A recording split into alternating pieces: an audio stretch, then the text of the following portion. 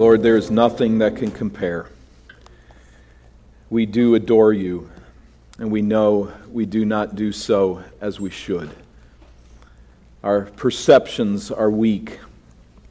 Our spirits are not strong to behold, to perceive, to know who you are in all of your glory.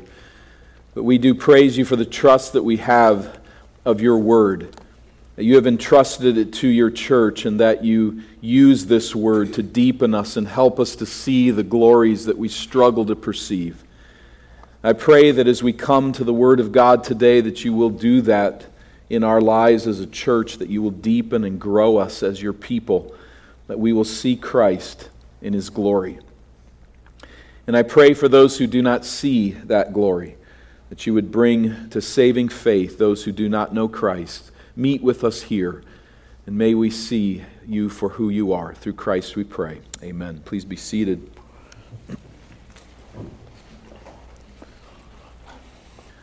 Who is Jesus Christ?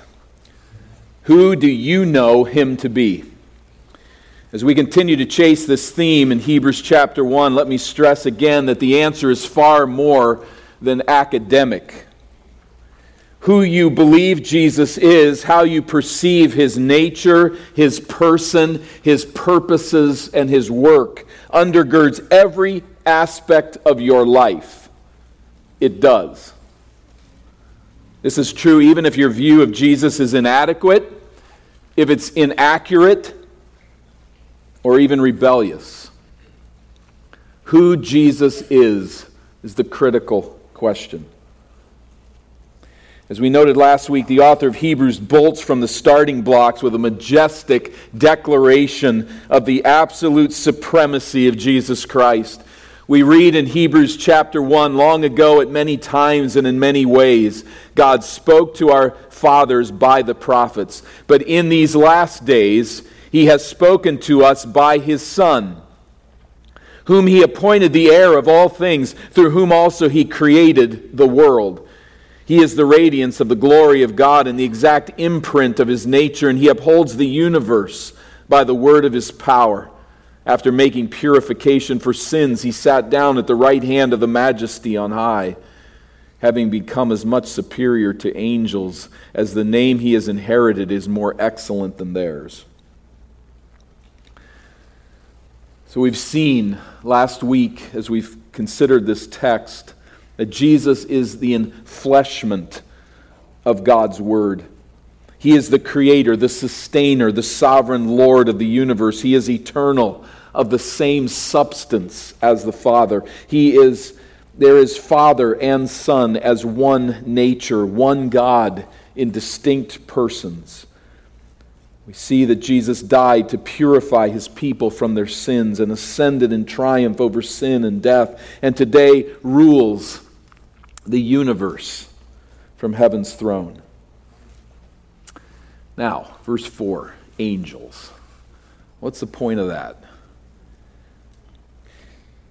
Angels, mentioned here in verse 4, is going to bridge the way into the next section that will take us through verse 14.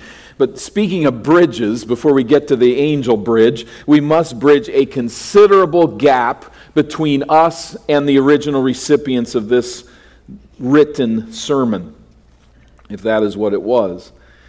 But if we hope to grasp the message of this challenging chapter of God's Word, we've got to do some pre-work in understanding it.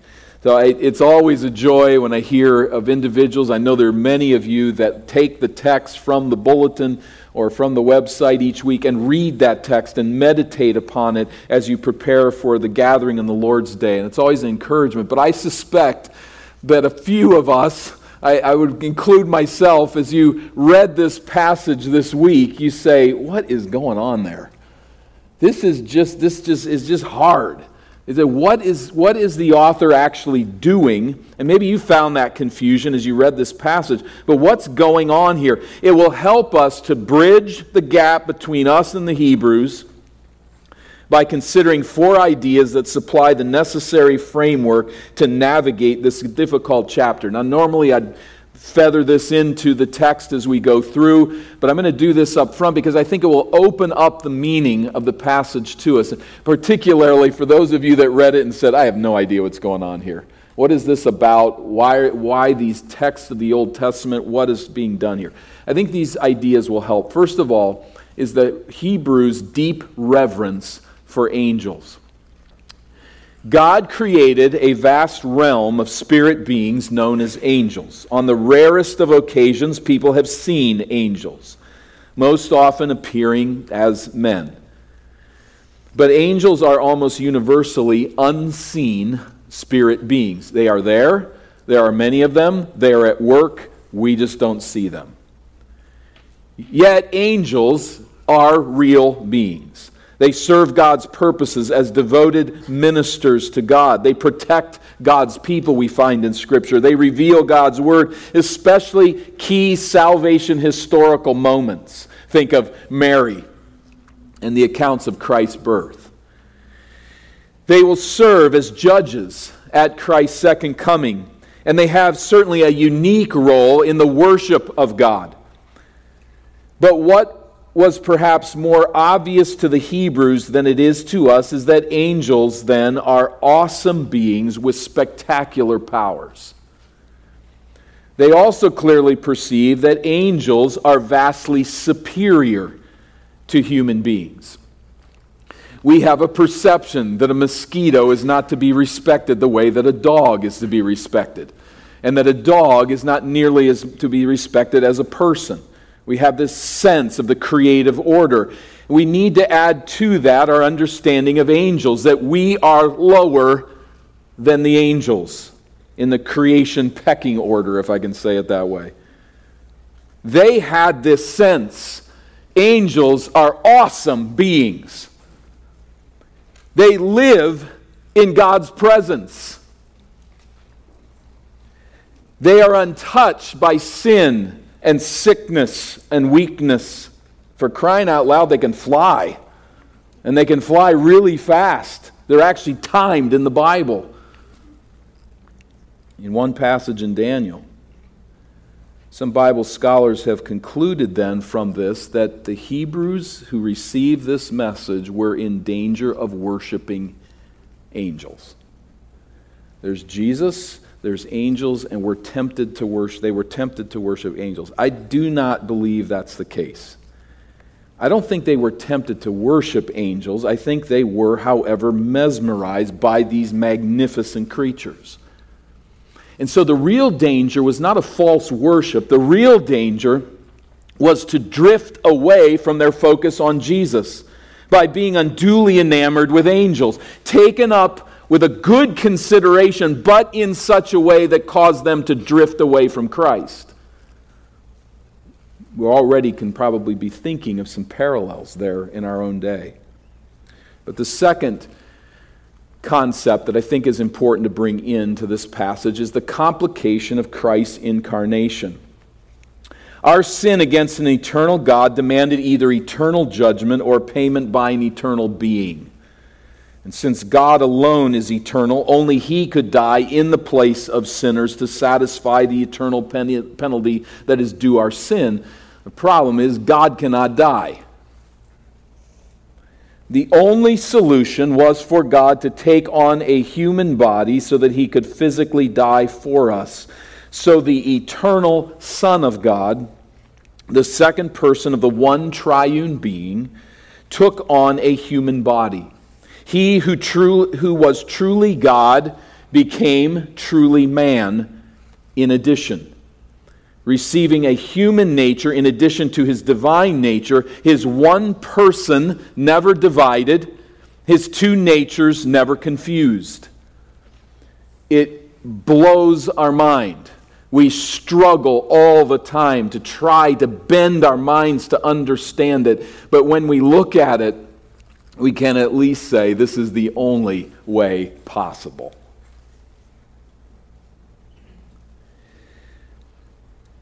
Well, the Hebrews knew their Old Testament scriptures. They knew Psalm 8. Notice in Hebrews chapter 2 and verse 7 where that is quoted, Psalm 8, you made him a little lower than the angels. You've crowned him with glory and honor, putting everything in subjection under his feet, but you made him a little lower than the angels. The incarnation of Christ creates some complications. The Jewish religion at that time emphasized angels' superior status and power in comparison with man. And in that particular environment, the recipients of this written sermon were tempted to drift away from a central focus on Christ in order to adopt a focus like their fellow Jewish people. This is what's happening in the background as the author writes. Third concept, and that is the early church's typological reading of the Old Testament. The early church was taught by Jesus to employ a typological understanding of the Old Testament. Typological, what does that mean? How do we understand that? A type is followed later in salvation history by its fulfillment, or what we call an antitype. I can never keep these straight in the past until I stumbled upon this idea, and it's really helped me. So think type is the flower girl in the wedding. The flower girl is not getting married. She is there to look cute, but she is also representing what is to come. But she's the type. She comes first and is a picture of what is to follow. What is to follow, we know, is her aunt. Just think of it as her aunt who's getting married this day, and that's the antitype. That's how I remember it. It's never failed me since. But just think it. So think as we're thinking of Scripture, we're understanding how it is put together. God continues to send down the aisle all kinds of types. Those types present themselves to us and then are fulfilled in an antitype later on in salvation history. And the connections sometimes are made at the moment, sometimes are made later. Sometimes God says, I'm sending a type down the aisle. Other times He doesn't say anything. And we start to figure it out slowly but surely. So as the salvation story unfolds, God arranges for a type preparing His people for the greater antitype. The type might be found in a prophet. It might be found in a priest or a king. It might be detected in a promise, a practice, a symbol, or the nation of Israel, and the like. One of the most fertile fields of typology in Scripture is the connection to King David and God's promises concerning David's sons and the future kingdom. How do we know Jesus is God's son? How do we know that He is God, very God?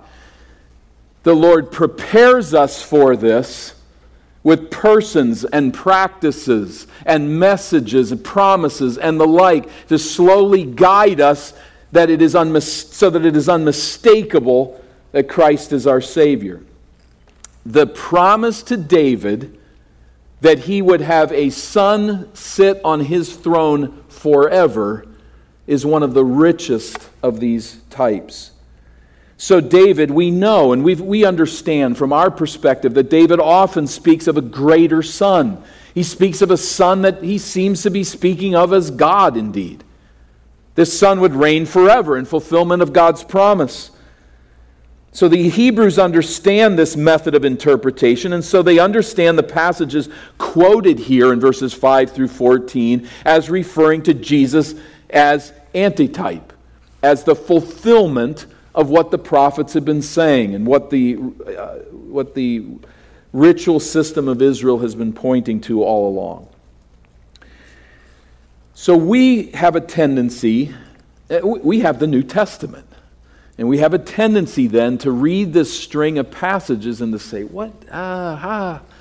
is this the right way to interpret this? Is this a right use of the Old Testament to make this point? But we have to remember the Hebrews didn't have a New Testament.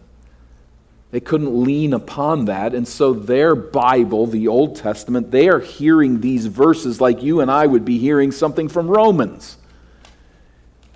developing the idea that salvation is not by works but by faith alone. And we have this string of passages in Romans and John, let's say, and they're very familiar to us. These verses would have been very familiar to them. Psalm 110, particularly, as the whole string ends on that word, would be like our John 3:16. You don't even have to say it. Everybody knows what it is. For God so loved the world that he gave his only begotten Son, that whoever believes in him will not perish, but have everlasting life. We know this. We know this truth. It's there. It's ingrained for us. This is Jesus in the Old Testament scriptures as they come to this text. One more point, and that's the author's contextual game plan here. If you enter into this passage saying that the Hebrews are in danger of worshiping angels, I think you really miss what he's up to. And the tendency then is to end the chapter right where it does and to just not really think a lot, I don't think, about chapter 2. But the author's contextual game plan, notice verse 5, it says, "To which of the angels did God ever say?" And then notice verse 13. Verse 5, "To which of the angels does God ever say?" And then verse 13, the same phrase, "To which of the angels has he ever said?" This is one way, before headings were provided, that we can say it is a section. It's marked off by this key phrase. So it holds together, but all of this then is pointing toward the exhortation in chapter 2. Therefore, on the basis of all that I've said here in chapter 1, that wasn't chapter 1 then, but for us, therefore, we must pay much closer attention to what we have heard, lest we drift away from it. For since the message declared by angels proved to be reliable, and every transgression or disobedience received a just retribution, there's the angels, how shall we escape if we neglect such a great salvation? That's where he's headed. They aren't rejecting Jesus for angels. They're drifting away from Jesus with their infatuation. So, if the angels delivered messages in the Old Testament, what are we going to say if we drift away from the eternal Son, who is now the enfleshment of the Word of God? Don't drift away. That's his game plan. Now, with all of that staked, we go fairly quickly through the passage. Chapter 1 and verse 5. We find a reference here, as we bridge these concepts. We don't have the time to dig in deeply to the context of each of the verses that the author here references. But let me just say this. You can pursue this yourself. You'll find it to be the case if you choose to do it. But you can hear me on this. He is always being very faithful to the Old Testament context. He's not picking out ideas and just making them up into whatever he wants, but there's a deep reading of the context of the Old Testament that indeed points to Christ, that was intended to point to Christ. And you'll find that his use then of the Old Testament is always accurate and faithful. And again, his readers would not have needed much help. They would have said, yes, this is their Bible. These are the texts they've heard often. They know immediately that they point to Christ as antitype, at least in some cases. So with that in view, I'm going to, the author here assembles his biblical support into three groupings of two passages, which informs the outline that I'll present here. We can just see it quickly. But in verse 5, there's two verses that are coupled together around the catchword Son. In verses 6 through 7, these two psalms are quoted around the catchword angel.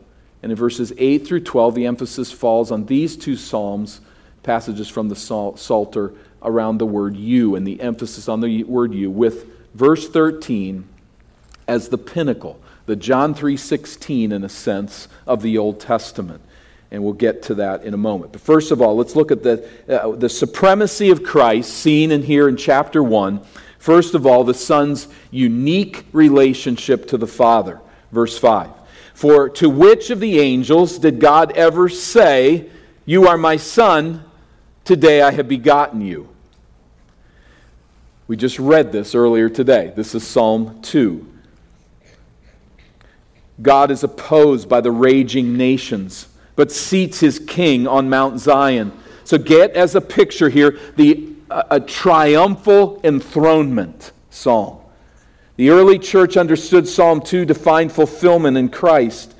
And in this ancient context, son, remember, doesn't refer to necessarily one's birth. You were born today meant, in this context, the ascendant king's status as the son, the one who is equal with the king. In other words, the king rules on his father's throne, in his father's place, acting with all the authority and all the function of his father. You are begotten. Again, they would not have used that word as we exclusively do, referring to one's birth, but this is an ascension psalm. This is a place where a king is being crowned, and they say here, on this day you are begotten. Doesn't mean he started to live there. He was just birthed in the moment, and now is a full-grown man taking the throne. Begotten means he's entered into this new realm, into this world as king. So in the ancient world, begotten did not necessarily refer to one's birth, but here to one's enthronement. So when it says, "Today I begotten you," it refers to the king's ascension to the throne, and thus to Christ's ascension to the Father. "I will be to him a father, and he shall be to me a son," is the next verse that is quoted there in verse 5. This referring to the Davidic covenant in 2 Samuel 7. Again, the typology, the son of David who would rule on his throne, points forward to the ultimate enthronement of the eternal Son of God. And Christ is declared to be Son of God in power, Romans 1:4, upon his ascension to God's right hand. So as we go to the Old Testament context, it informs what he is saying here, and the picture is of Jesus, the Son of God. Not a Son of God, but the Son of God, the only Son of God. We are sons of God only by means of our spiritual union with the Son of God. Jesus is the Son, and here's the point, no angel has ever had that status. No angel has ever had that status. So the author moves then to the second grouping in verses 6 and 7. The nature of angels' relationship to the Son also points to the supremacy of Christ. Verse 6, and again, that is again in quoting the Old Testament, when he brings the firstborn into the world, he says, "Let all God's angels worship him." It's really hard not to read what we just read here in verse 6 and not think Jesus' birth, right? When he brings Jesus into the world, the angels are called to worship him. We know that, in fact, this took place as Christ was born in Bethlehem. The angels came and worshiped. We have to work a little harder, and this author really makes us work all the time. But he's doing so here, I think, in this. We need to read this phrase in the context. The context is Christ's ascension to the throne of the universe, having died, risen, and ascended. That's the context here. Secondly, go to chapter 2 and verse 5.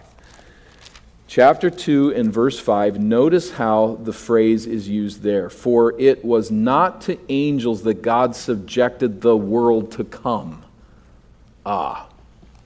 We always do when we hear world is we think our world, our universe. This is the world. This is the only world that really matters. Well, it's not the only world that matters. There's a world to come.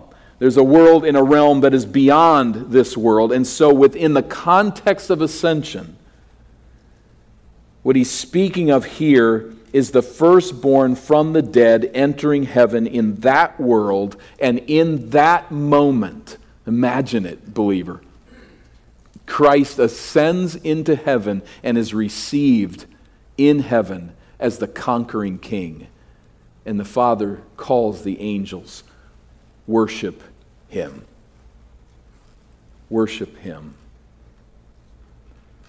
Of the angels, verse 7, he says, he makes his angels winds and his ministers a flame of fire. They're awesome.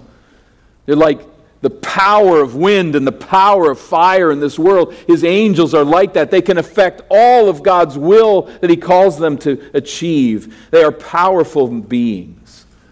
But we come to that third section and notice there, verse 8, the but. This is true of angels. They are great beings, but we see the Son's relationship to the universe in contrast to the angels. Verse 8, but of the Son he says, your throne, O God, is forever and ever.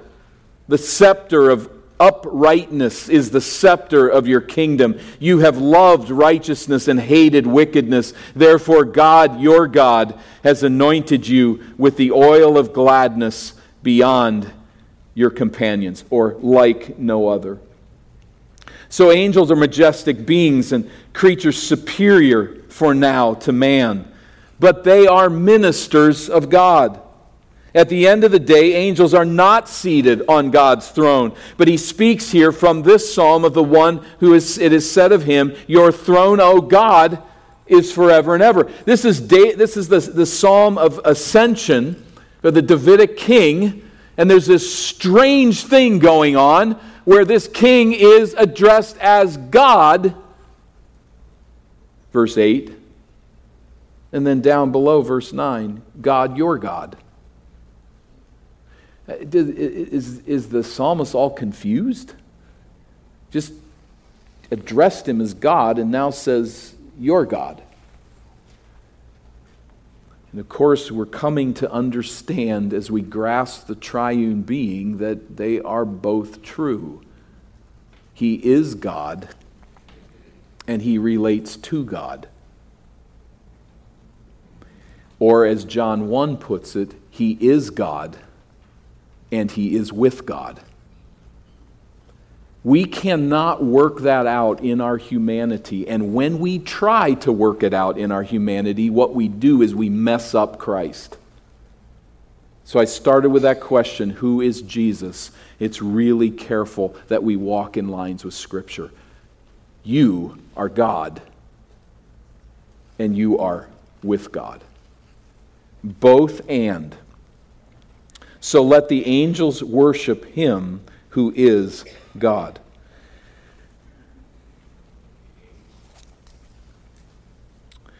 This quotation here in verse 8 from Psalm 45, 6 and 7 is a Davidic king's wedding.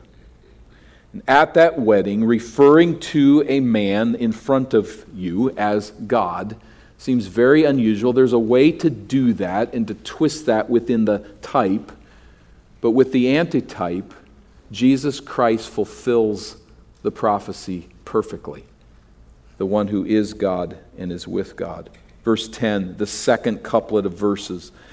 You, Lord, laid the foundation of the earth in the beginning, and the heavens are the work of your hands. They will perish, but you remain. They will all wear out like a garment. Like a robe, you will roll them up. Like a garment, they will be changed. But you are the same, and your years will have no end. A quotation of Psalm 102. This psalm speaks of God, yet without hesitation, the author of Hebrews says, here's Jesus. What is said of God can be said of Jesus. And so he does so here, saying that he is the creator of the heavens and the earth, pointing us back to verse 2. In verses 11 and 12, we have this imagery of a robe that is rolled up, of clothes that are changed, or garments that are changed. The idea points us to the transitory nature of the created order. Christ's authority and power as the eternal God is to gather up the universe like he's just picking up an old jacket that's got holes in it. It's that simple for him. He is eternal. He will never end. He is the creator and the sustainer of all. But this physical universe, he'll roll it up like an old coat and send it off to Goodwill, wherever. That was not paid for advertisement. It's just not a problem to him. Wow, do we not have a trouble getting a hold of that? We think a lot of things are a problem to God because they're a problem to us. He cares. He has no problems. There's nothing too great for his arm. So, like a garment, he'll change them. But you are the same. Yesterday, today, forever, Christ is never weak, never runs out of ideas, will never prove incompetent. He is King of Kings and Lord of Lords. And so when Jesus shakes the universe and turns it to molten fire in the end, in purifying judgment, the angels will sit by in wonder and glad terror. They are like wind. They are like fire. They can affect all kinds of purposes, but there will be a day when they sit down in absolute awe as they see the Son bring everything to judgment and to finality. And now the concluding crescendo of this string of proof texts. Verse 13, and to which of the angels has he ever said, sit at my right hand until I make your enemies a footstool for your feet? I imagine the original recipients of this just hearing it and their lips start to move as they quote the passage that's quoted so often. No other Old Testament passage quoted more in the New Testament than this right here. This is their John 3:16. Sit at my right hand. He is crucified, risen, ascended, reigning, and coming again. And all of the enemies of Christ that now rage in this world, Psalm 2, will be brought to his feet in submission one day. This the church rejoiced in and knew this psalm so well. And so he ends here rightfully so. To which of the angels has God ever made such an awesome declaration? And obviously the answer is none. Verse 14, are they not all ministering spirits? Indeed they are, sent out to serve for the sake of those who are to inherit salvation. Certainly they are, but they are serving Christ's cause. They are great, awesome beings. You are right to consider them, but do not let that take you away from Christ. We've got to pay closer attention, he says in chapter 2, to not drift away. Respond to the salvation that we have in Christ alone. So the bridge is created, the preparation is made to enter into this exhortation and to remind us not to drift from Christ in any other way. Now, there is a challenge here again as far as the gap between us and them. I doubt that anybody that I'm speaking to today is really seriously concerned with being overly enamored with angels.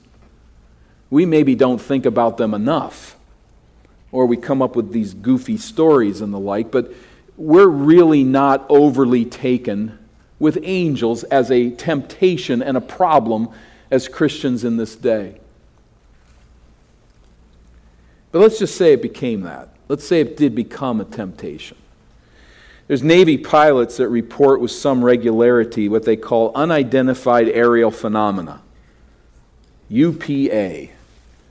The same thing as the more pedestrian unidentified flying object, which just makes more sense to us, I guess. But unidentified aerial phenomena, they report these all the time.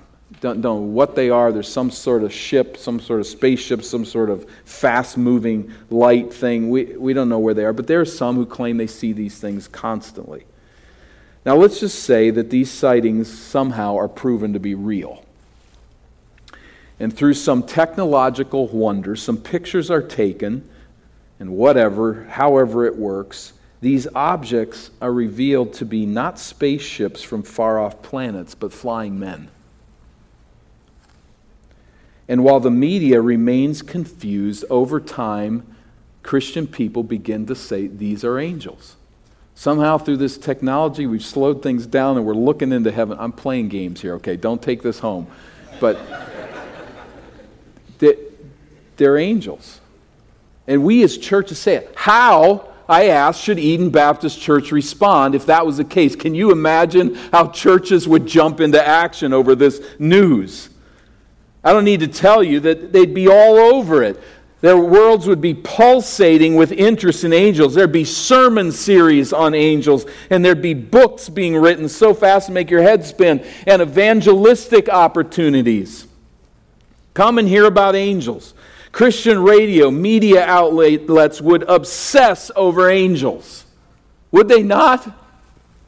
Like, this is proof that they live and we see them and they're there and this is amazing. How should Eden Baptist Church respond in this imaginary scenario? I think we should respond with a fixation on Jesus Christ. That's how we should respond. We should respond by saying, praise God for the ongoing ministry of angels. But Jesus Christ is their supreme master and maker, and ours. And that's what matters. He's the Savior. We rest in Him. So let's come back to reality, away from the UFOs, and they're not angels, okay? But if they prove to be. But back to reality.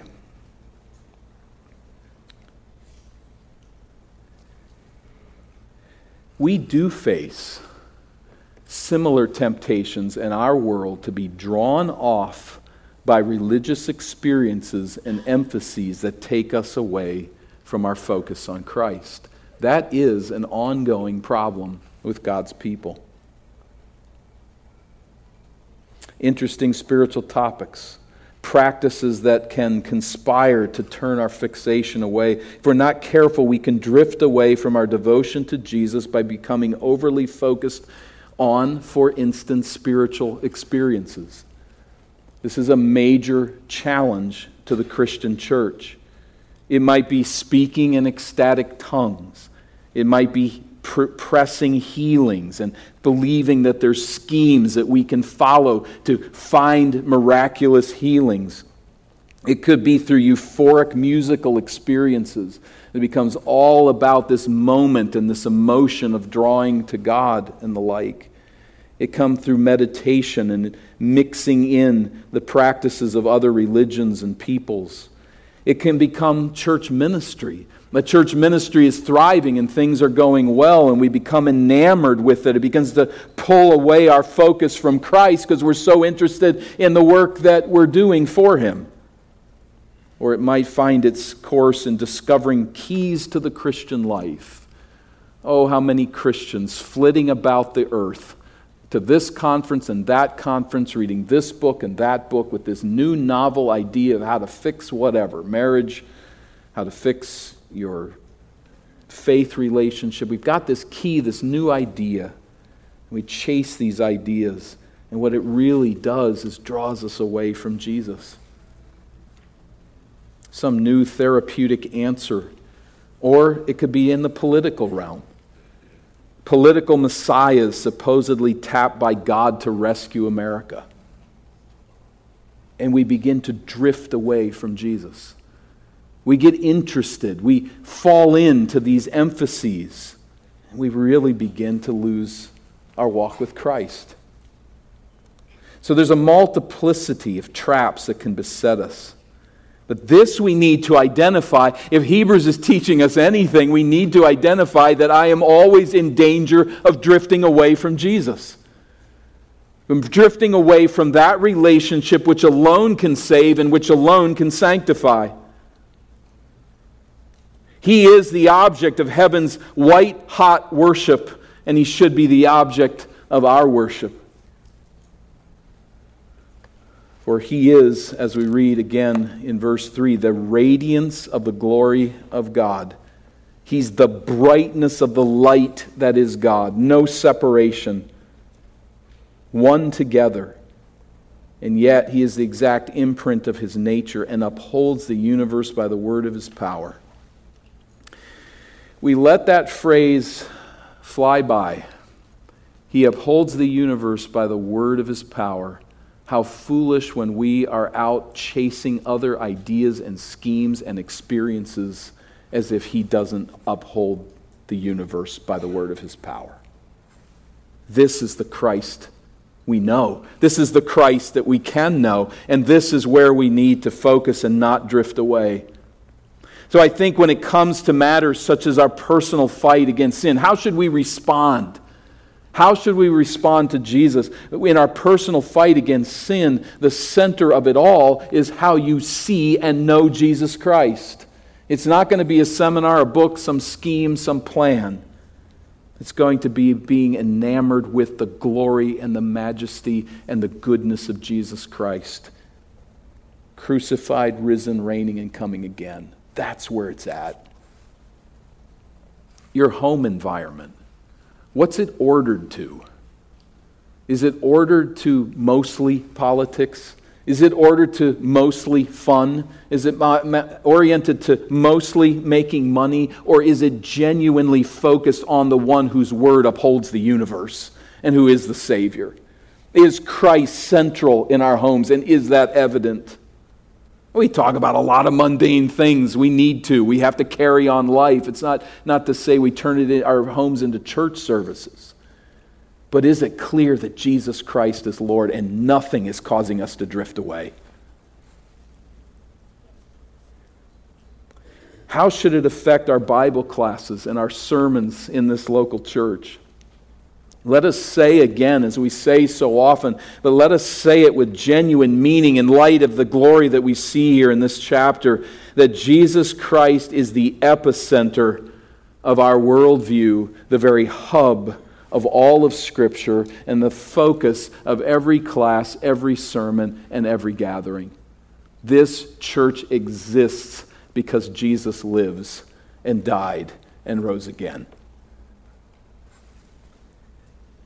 May it then be evident to all who walk through our doors, to all who participate in the teaching of this church, that this church belongs to Jesus Christ. It's His. And we're all about Him. We can differ on a lot of things. We can bless other churches even for some things. But this church is about Christ. May we keep it there. And then as an assembly, to always say it's not about us as we assemble. It's not about our experience. It's about Christ. This gathering is about Him. Not our experience, but the glory of Christ's name. And the outcome of this, as it was for Christ, that God anoints us with the oil of gladness as we journey through this dying world in pursuit of our eternal inheritance in His presence. In His presence. He anoints us with the oil of gladness. It is in the person of Christ, in knowing Him, in walking with Him, that we enter into the joy of the Lord, which is our strength. So if you do not know Christ as Savior today, I cannot paint with human words a greater picture of His supremacy, of His glory, of His wisdom, and of His saving grace to lost and hopeless sinners. But if you can see in the light of this moment that you are lost and hopeless, I call you to come to this Savior. There is no other Savior. There is no other answer. There is no other way. He is the way, the truth, and the life, and no one comes to the Father except through the Son, who has the status and function and does what the Father does. Come to Christ. For those of us who know Him, the question we really must ask, and we'll do so as we come back into chapter 2, Lord willing, down the road here soon, but are you drifting away from your devotion to Christ? Are you so caught up with the things of this world, maybe even with some religious emphases? Are you so caught up there that you're drifting away from Jesus? Jesus is a knowledge that you have, but it's growing cold. You're not focusing upon Him. He is not the joy of your soul. Don't continue to drift, but rather return. Be reminded of His glory and His greatness. May we look full into the face of our Savior and come together to adore Him, who is Christ the Lord. Let's pray. Father, we ask that you would enable us to do that, not in our own strength, but in yours. To come to perceive that we must repent here of our small thoughts about you. We must come and confess that we do not see your glory as we should. If we did, we would forgive in a different way. We would speak in a different way. We would think in a different way. We would not be knocked over by the trials and the challenges of this life as we are. We would not be given to anxiety. We would not love the things of this earth and hold on to them in a vice grip. God, we acknowledge that we fall far short of perceiving the glories and the goodness of our Savior. We praise you that He took on flesh in our place, and we ask now in this moment of prayer and meditation and singing that you would draw us to adore you, to know you better, and to realize that Christ is our life.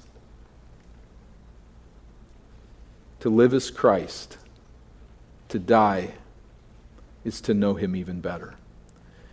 And Father, as we come to know Him, I pray that we would give ourselves to the New Testament Scriptures which reveal Jesus to us. We don't see Him. We can't walk and talk with Him in a physical way today.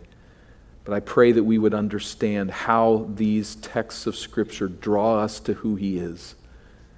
May we see Him for who He is. May we pursue Him as a church in the pages of Scripture, seeking to know your word and to put it into practice. Lord, we just pause here as words fail to thank you for the revelation of who you are in the person of Jesus Christ. We praise Him, we exalt His name, and we come drawn to Him as the epicenter of our life together. May Christ here in this church always be praised for who He is, for what He has done, and for what He will do to bring to close the story of this earth in its fallenness and to usher us into the eternal kingdom where we will forever and ever live without sin and with our Savior, in whose name we pray. Amen.